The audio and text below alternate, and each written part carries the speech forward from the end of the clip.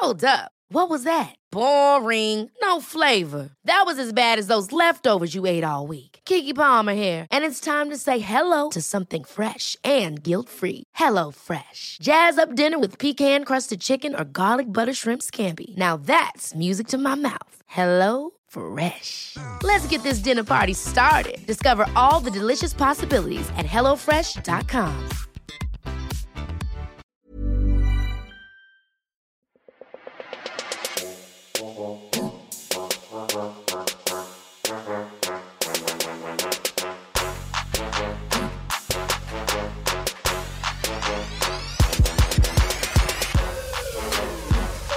Welcome to the Thinker Girls Pod channel. I am Stacey June. And I'm Christy Mercer. Hello and welcome to your week. It feels like a bit of an honour really to welcome you into Monday, doesn't it? Oh, yeah. I mean, provided that you're listening on a Monday, because that's the whole deal with this channel. You can listen to the episodes whenever the fuck you want. That's right. So it's up to you how you want to schedule your stuff, but we do drop this on a Monday. And it is the catch-up where we have a bit of a chat about what's going on in our lives. We also drop into our guest lives and our posse's lives, which generally happen on about a Tuesday or Wednesday. Michelle Chevalier-Hedge, a nutritionist and an author of a brand new book called The Healthy Hormone Diet, is dropping by tomorrow. We'll release that chat. And it is going to be epic for those of you that might not have wanted to see a dietitian yourself, might not be able to afford it, might want to be, I don't know, just dive into a little bit about how I changed my period pain and endometriosis with food. Like there's so many things that you can learn from this show, this chat we had with her. I think there's a lot of people around me in my life anyway that are like, yeah, I'm relatively healthy, like I don't diet, but then am I eating the shit that's making me feel good from a mental health perspective too? Yeah. Which I don't know. I think a lot of people, myself included, are only starting to realise, actually what you put into your body affects not just your weight and the way you look, but also what's going on internally too. I think she also breaks down marketing the healthy, and the marketing that's put behind the healthy. And when you say you eat healthy, define what that is and just gives you some tools to be able to read labels, which I think everybody gets very confusing. But that will drop on tomorrow's, on the pod channel tomorrow. We've got a lot of a big breadth of chats, don't we? Yeah, sure. You know what I mean? Like there's just lots of different stuff kicking around. Over the past few weeks, some of that is Georgia Love. We've had Melissa Ambrosini, Tanya Hennessy's joined the show, Sophie Keisha, also known as the Young Mummy, and Julia Stavania, who is the CEO of Style Runner. So an absolute, just a ripping lineup there. I love that it's a mix though, we're not talking to everybody about food. We're not talking to everybody about how to manage a business. So there's bits and pieces for everybody. So if you've missed any of those apps and you think they might tickle your fancy, go back. And if you're not subscribed, I don't know, just press subscribe on iTunes now and it'll mean that you get all of the apps and you can pick and choose what you listen to. It's just called being organised, people. On today's episode... Says the lady with the coloured-coded Post-it sitting behind me. Yeah, just get your shit in order. Do you know on the actual podcast app, you can put in add to next, add to next, add to next with the episodes you like. So then when you're playing in the car, it only just rolls through that kind of catalogue that you've decided. This is... zero surprise to me that you know this. Don't you know that? Absolutely not. Do you think I would know that? Well, I would hope so. You are a podcaster. Yeah, but in terms of my own podcast, the things that I listen to, I'm not knowing how to folderize them. I'm just listening. You know what I mean? It's not a folder. It's it's a current playlist. So essentially, you can go to it's like the three dots, and where you would go to share the episode, you go to the three dots. This is if you're using the iPhone podcast app. I don't know what it is. If it's different for different things. But this is probably about the same place you'd go to share it. There's a feature that you can do add to next, and that adds it to a list of all the podcasts you want to get through. So when I'm driving, I don't have to touch my phone. If one finishes, then the next one up on the list will just come up. So go and, I don't know, just curate your own listening. Have the control. I love it. It's like when I look at your calendar, I feel so happy. It's very color-coded, very organised. Yes, I like it. It helps my anxiety. Today I want to talk about receiving and how sometimes receiving can be harder than giving. Okay. And in my case, I would have listened to that statement a few years ago and not quite understood the depth that it can go. and I have an example to share of something that happened in my life this year, which some of you might have heard bits and bobs about that I've brought up in different episodes. But I want to hone in on today the actual event that happened where I really looked at myself in the mirror and said, you are resisting taking something good. I want to talk about today on the show how to be there and support someone you love as they're losing someone. Because I think I don't know, it's a hard role to play, especially when you have a sense of knowing that you're the person, that your friend or your partner or, you know, someone's really kind of leaning on through a time of them losing somebody, whether it be a family member or a pet or, I don't know, someone's sick. And I'm going through that with a mate at the moment. And just, I don't know, some of the conversations that we've had around that I've found really interesting, just around death itself and how we all just freak the fuck out. Yeah, we can start with that if you like. So my mate Mia, she is watching her grandma die. Like, her grandma is in palliative care, and it's really interesting how we all get really fearful around the realities of life. And you know, as many people say, but my dad always says, it's like he thinks he invented the saying, but he's like, it's only two sure things in life, death and taxes. You know? And it's true though. It's like there's if you're involving, there's other things with taxes.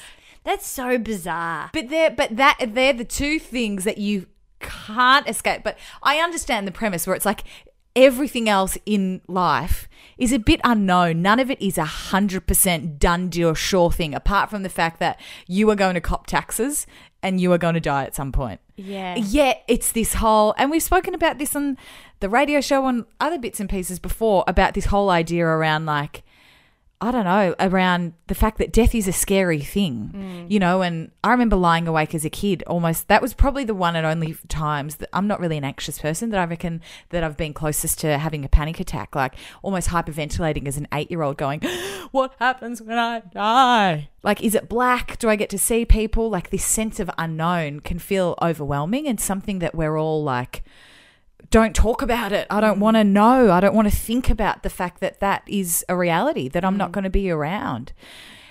And it's interesting, I suppose, that I'm this go-to kind of check-in with her. And it's hard because sometimes she'll want to share something good, or we'll have a light convo, and then it's in the back of my mind to be like, I want to ask her about her granny. But then you're also like, it's uncomfortable because her grandma's going to die soon. And you're also like, you've had a good day. I don't want to bring the vibe down, but I've really made it, you know, part of my mission every time I talk to her, which is every couple of days on the phone, just to check in and ask her about it, because it's a reality of what's going on in her world right now. And if she doesn't want to talk about it, she'll say to me, it's a bit much. I've just had a good day. I don't want to think about that right now. But I've tried to be, I don't know, someone that's just there checking in. Because it's something that would be consuming, knowing that someone that you love is going to leave soon, and you know that. And I think the way that she describes the way her family's coping with it now is very similar to the way my family coped when my nan died, very similarly in that she was in palliative care. It was a known thing. She went so slowly that everybody has this way of hanging on hope. You know, the smallest things, you know, they're kind of coming in and out of consciousness, right? So any little positive is a fucking big win. So you'll walk in and, you know, my nan used to do this too, and my mate may all say, oh, Gran kind of noticed, you know, she woke up today and she recognised somebody's face, or she said, I love you, you know, and this is the way her family's relaying it because she's living away from her granny.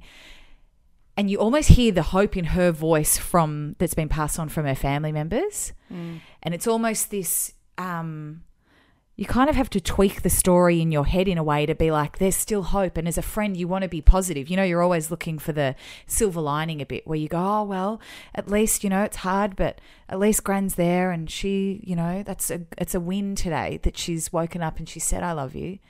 But last night on the phone to her, I just felt a bit overwhelmed to say the actual truth. Because when I was going through losing my nan, you were kind of that person for me in a way, where you were kind of this voice of reality. And I said to her, right now, you're watching someone that you really love die really slowly. And she's going to go soon. And that's a really hard thing to deal with. And you could just hear in her voice, it was kind of almost like she sighed a bit of relief in that, to actually say out loud what's happening and the fact that you're losing someone and the fact that it's shit and it's hard, I don't know, almost feels like a weight off your shoulders that you're not constantly digging, looking for this positive that... Well, that's because as soon as you said to me it was such a win, like you guys would go in to see your nan, and same thing with me as family, and I actually, funnily enough, have a very good mate of mine going through something very, very close, someone very, very close to him as well, that's just about to hit palliative care. And he's a little bit more on my wavelength compared to his family, in that we're just a little bit more accepting of death than a lot of people are. And when you said the words, it was a win, it was so funny because in my gut, I just saw it so differently. Like I see those things, the example of her coming up and recognizing someone, just so not a win. It's weird. You know, this kind of place I find myself in, understanding what death is very different to a lot of people. I don't see you dying as the final bit. So I think there's just this also, you leaving the world and you leaving people that love you behind and leaving this life. But I think there's this, well, it is my belief system that it doesn't end, and that I speak to spirits on the reg. So I think as well, it's certainly far from over. So to see them go through pain and have this dragged out and see that as a win, simply to, I guess, make the people here feel better, is certainly not the way I see it. And I find it really hard, you know, how to ever really support people like that because of the way that I see it, because in the end, people feel pain, and you don't want to be like, it's not up to you, you're selfish, you shouldn't feel pain. It's the majority of the world see death like that. And I'm lucky that this particular friend of mine is very much in a similar headspace to me. And it's just so interesting that we make this time about us. It's the last chance. You make your 21st about someone, you make your wedding about someone, you make your 40th about someone, you make your 50th birthday about someone, you make, you know, oh, you got a new job, you graduated from uni. You get to celebrate all those things.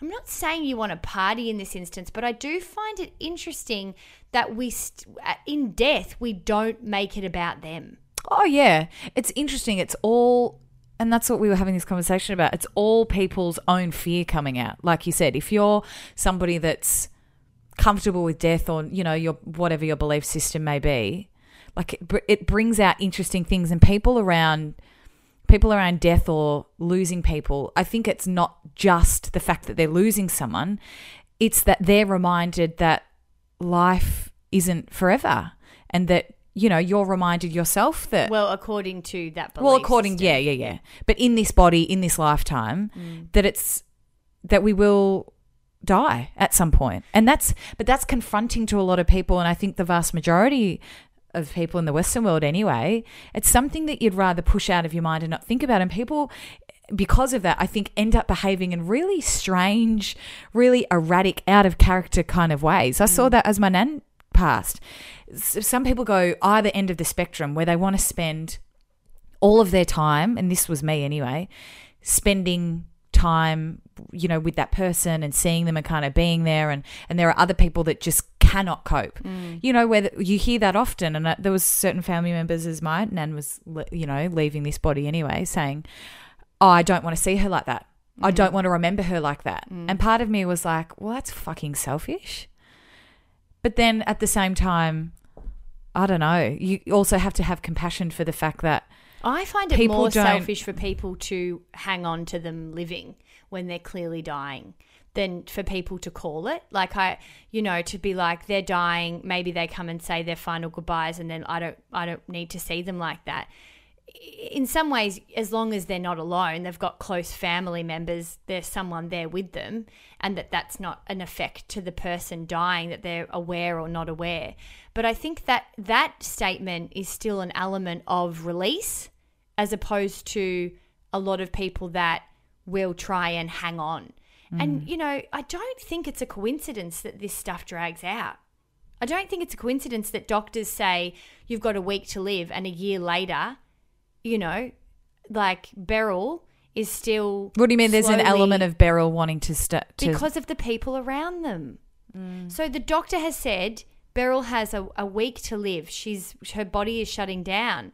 But then, Beryl's daughter is not coping and is, there every day crying. I totally believe that. And then Beryl's hanging around, and that's not fun for Beryl. I totally believe that. It's full on. Like, it just gets to a point. So I see it being more selfish of Beryl's daughter than, maybe Beryl's niece that's like, I can't see her like that. I have to let this go and say goodbye. From my perspective and my opinion, it's an interesting thing because I think on one form there's been a release, there's been an acceptance of what's going on, and that resistance I don't think is in anybody's favour, but particularly the person dying's favour. I said that to my nan. That last time that I saw her, I went in and visited her, and was it you that was talking to me about saying it's all right, you can go? Because she was just hanging on. Like it was like she's going to die any day now, and that was months, like months. And the way that it all kind of worked out was pretty. It's not always the family too. I think it's up to the person too. Sometimes people are like, I'm not going. Like I don't. And that was her. Like she was a bloody stubborn, tough cookie. She was stubborn as. But the last time I saw her, it was just me sitting there, and I grabbed her hand, and she was in and out of consciousness. So whether she heard me, I don't know. But I said to her, it's all right. You can let go now. You can go now, Nan. I think I only told Mum this recently. But at the time, there was almost this element of guilt around saying that out loud, telling someone you love that it's all right to die now. And that was the last time I saw her. Like that was actually the last. Yeah, and whether that was just coincidental, I don't know. But how long did she die? When did she die after? A couple of days. Probably not. Someone's got to, and even if it's not the family and friends around you, it's also the fight within a person, especially if her generation, it was like you fight, you don't, this is my timeline, or if she's that kind of character. Sometimes, their soul just needs to be like given that, like we all do as humans, given that ability to like that, what's the word I'm looking for? Not ability, that permission. Permission. Oh, 100%. I just kept saying everything's going to be all right. So we're all going to be all right. And if you she can was go. supposed to live, she would You're have. right. Do you know what I mean? Yeah. Like if she was supposed to stay and her journey was that she was staying, she wouldn't have died. But there is part of me that felt guilt. And there was a reason that I didn't come out and tell Mum that day. Oh, fuck. No, you can't do that. No. This kind of way of living and all of the things I've just said, you pick your times. Like there's just people that don't think and at all like the way, that. And also people have their own grief, especially as a mother. It's not probably in your right to tell your like that's her mother, that, it's a different kind of, I think, level. But I do think... But you've got your own relationship. Everybody's allowed to have their own grief. But I do think that, sometimes if you're there to support someone as they're losing somebody or grieving somebody, that real knee-jerk reaction of positivity, it doesn't always have to be searching for, I think, like that pressure to constantly be looking for the silver lining of things. No. Because sometimes... Life's hard, people go through pain, and death is full on. Let's also define the silver lining. The silver lining isn't that she stays or anyone stays alive. But that, that's I know what you my mean, point, but that often is the majority. But it's important to think about it differently. That's what I'm saying. Think about what is the silver lining. The silver lining is that somebody goes peacefully, feels loved and celebrated, and doesn't feel like they need to fight to make other people comfortable. That to me would be the silver lining. Not the silver lining that she's going to hang in there to make your tears hold off for a few days, a few weeks. Yeah, so I don't think these conversations are always easy to have with people either. No. Because you don't ever want to look insensitive, but at the same time, I don't know, sometimes the reality is a bit dark and life's a bit painful and you lose people and that's shit. And sometimes there's nothing you can say to make someone feel better about that.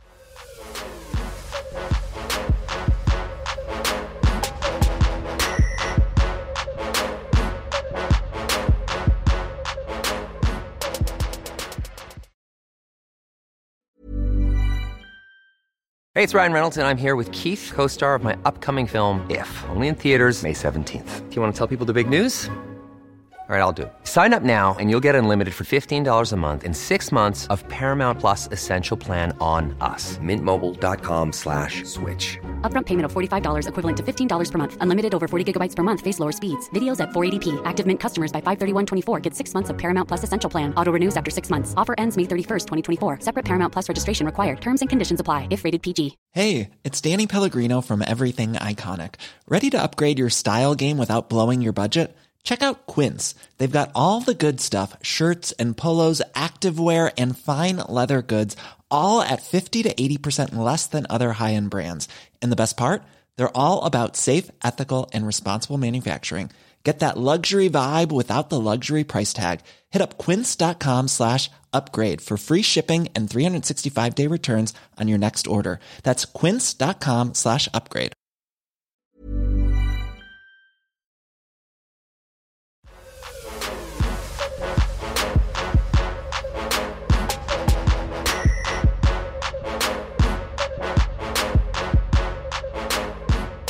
I want to talk about how the concept of receiving may actually be harder than giving.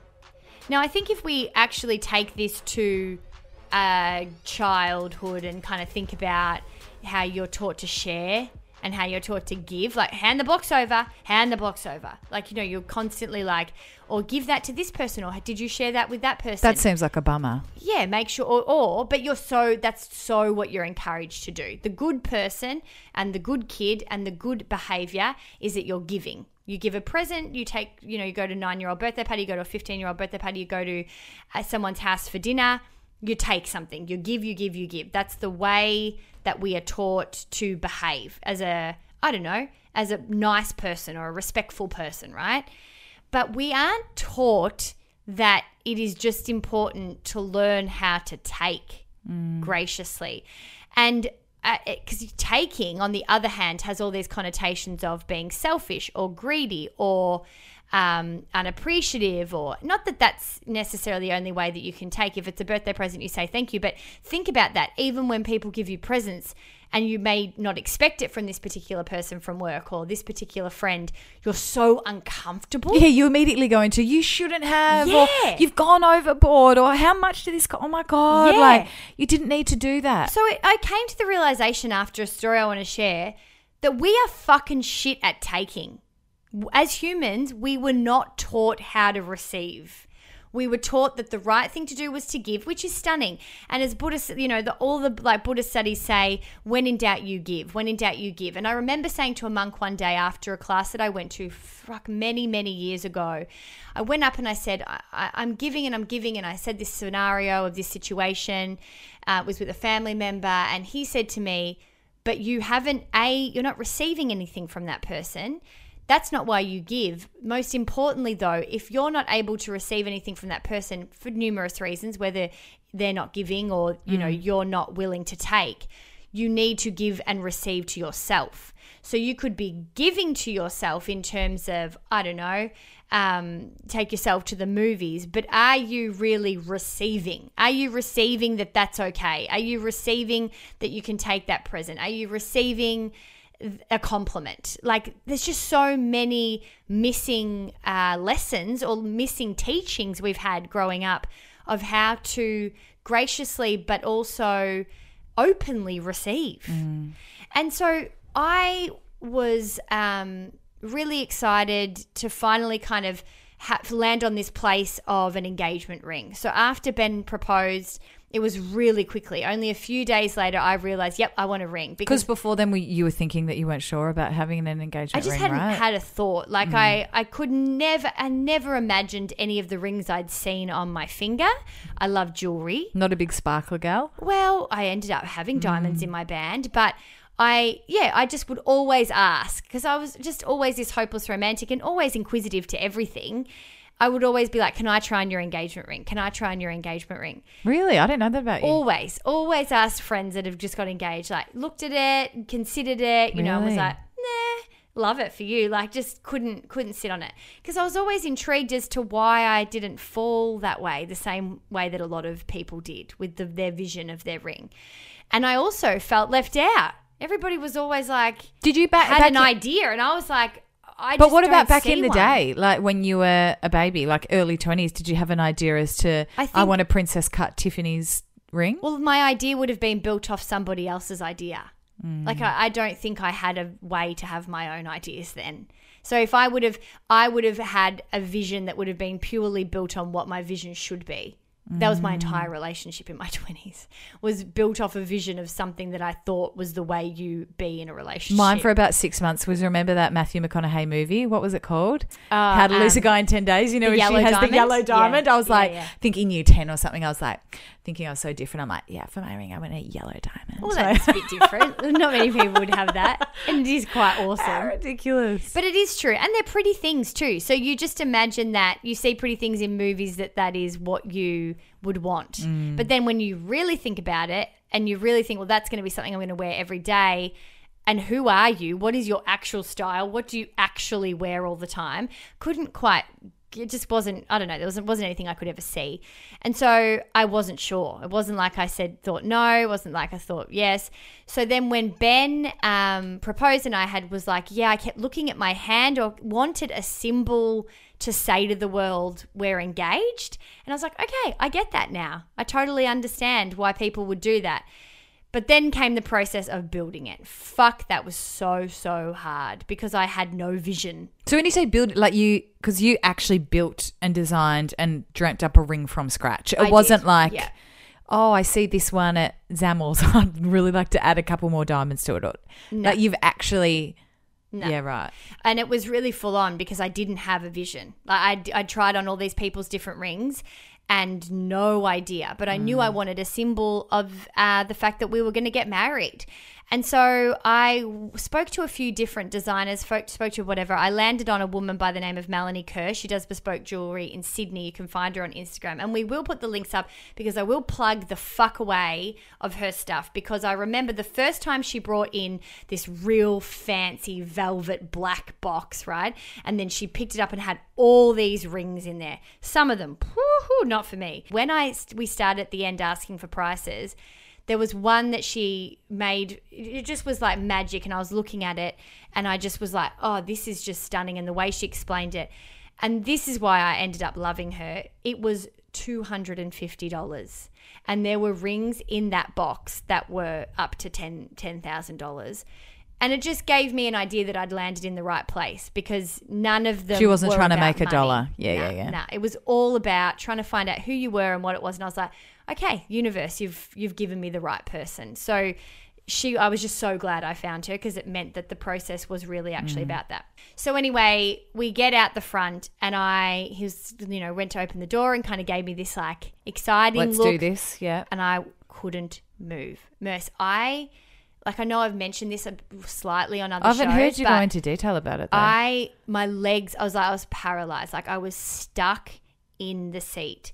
And in my head was going, why do I have a ring? Like you didn't even say you wanted rings. Like what if you don't like it? You've done all this build and then spent all this money, and why? Like what is it for? Like why do you want it? You probably don't even, are you just pretending to want it? Why, what if it's not what you want? And then she's built this whole ring and Ben's, like right there with you trying to build it and you don't even, it was Oh my mad. God, Like that's my full brain on. was like, and at the very bottom of it, I think I had issues with believing that I deserved it. I should have a piece of jewelry that was worth a lot of money and that was really beautiful and pretty.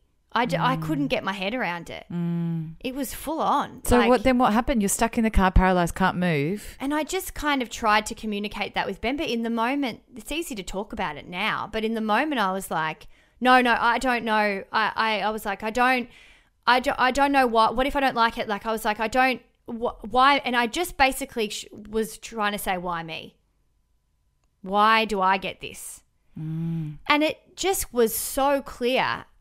And it was like the writing was on the wall that I just didn't know how to receive.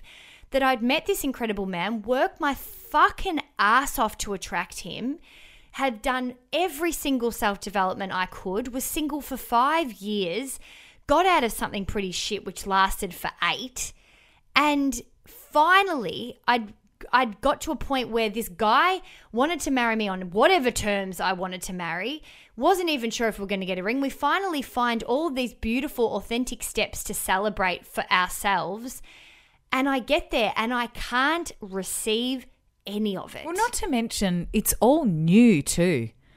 Like the act of, as you said, all of those different bits and pieces, the act of actually getting to a place where there's somebody that wants to be there, that wants to celebrate, that is saying to you, no, you deserve this. Like that probably sounds like it's a new thing too. Well, yeah, and I think what you think from the outside of when you actually attract that and you finally find what you've been looking for, it might not be love, it could be a job, it could be 1,000 different things. The reality of actually then receiving it is work in itself. And it is for me. It might not be for everybody, but Brené Brown talks about this, and I talk about her a lot. She's been an absolute pioneer in the study of vulnerability. She's a researcher, so she works in data, but it's all about the soul. And she says, until we can receive with an open heart, we're never really giving with an open heart. When we attach judgment to receiving, we knowingly or unknowingly attach judgment to giving. So not only are you not able to that it's like receive, conditional, yeah. but then what you give is also half-assed because you're not actually, again, going back to that Buddhist comment, you're not really giving truly to yourself. Did you know that?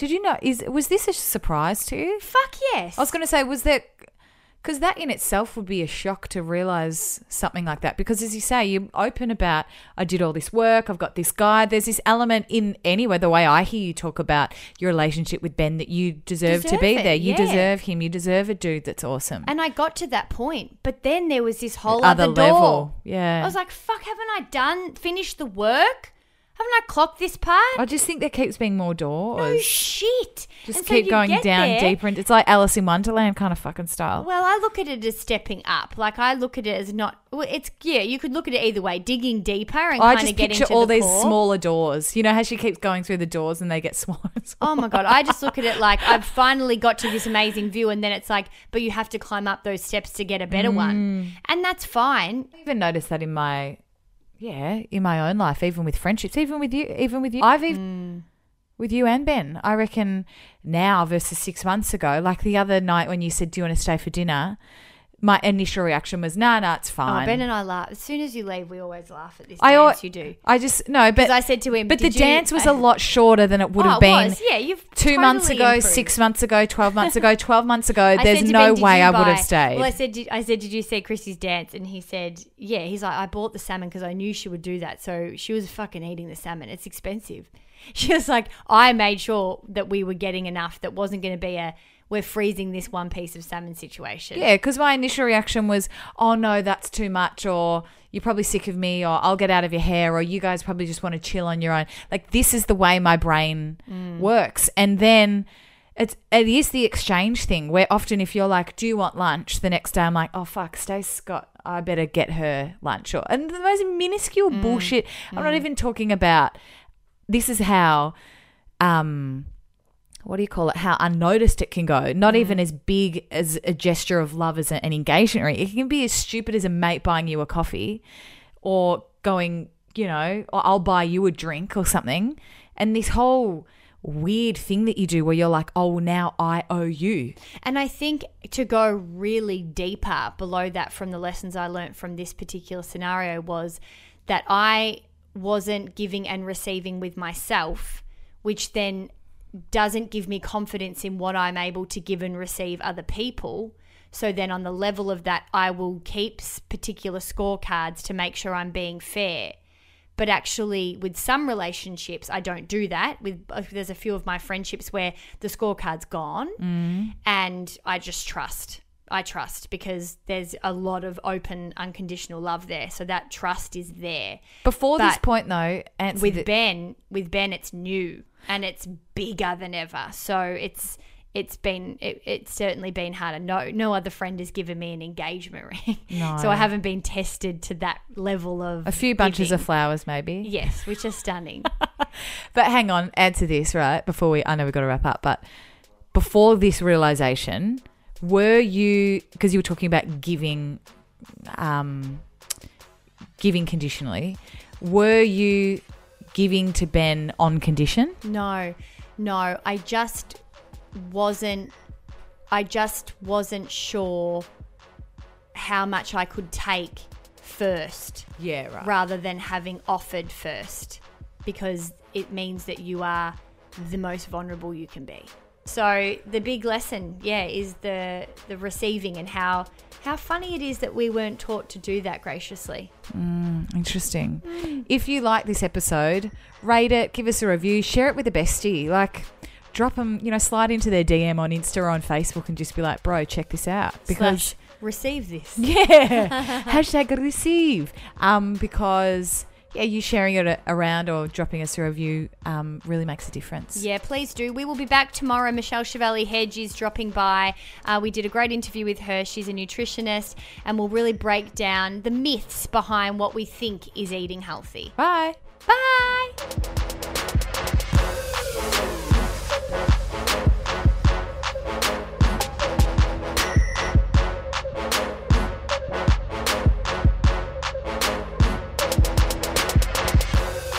You know what our fave time of the week is? That is when we get to go live with you, our posse, and chat about whatever you guys want. We absolutely love going live on Facebook, but you'll only get notified that we're online if you follow us, the Thinker Girls, on Facebook. Yeah, we get to say hello to you, give you guys an update on #our lives, and answer the questions that you've been dying to ask us. So once a week, make sure that you're hanging on the Thinker Girls Facebook page to find out when you can find us.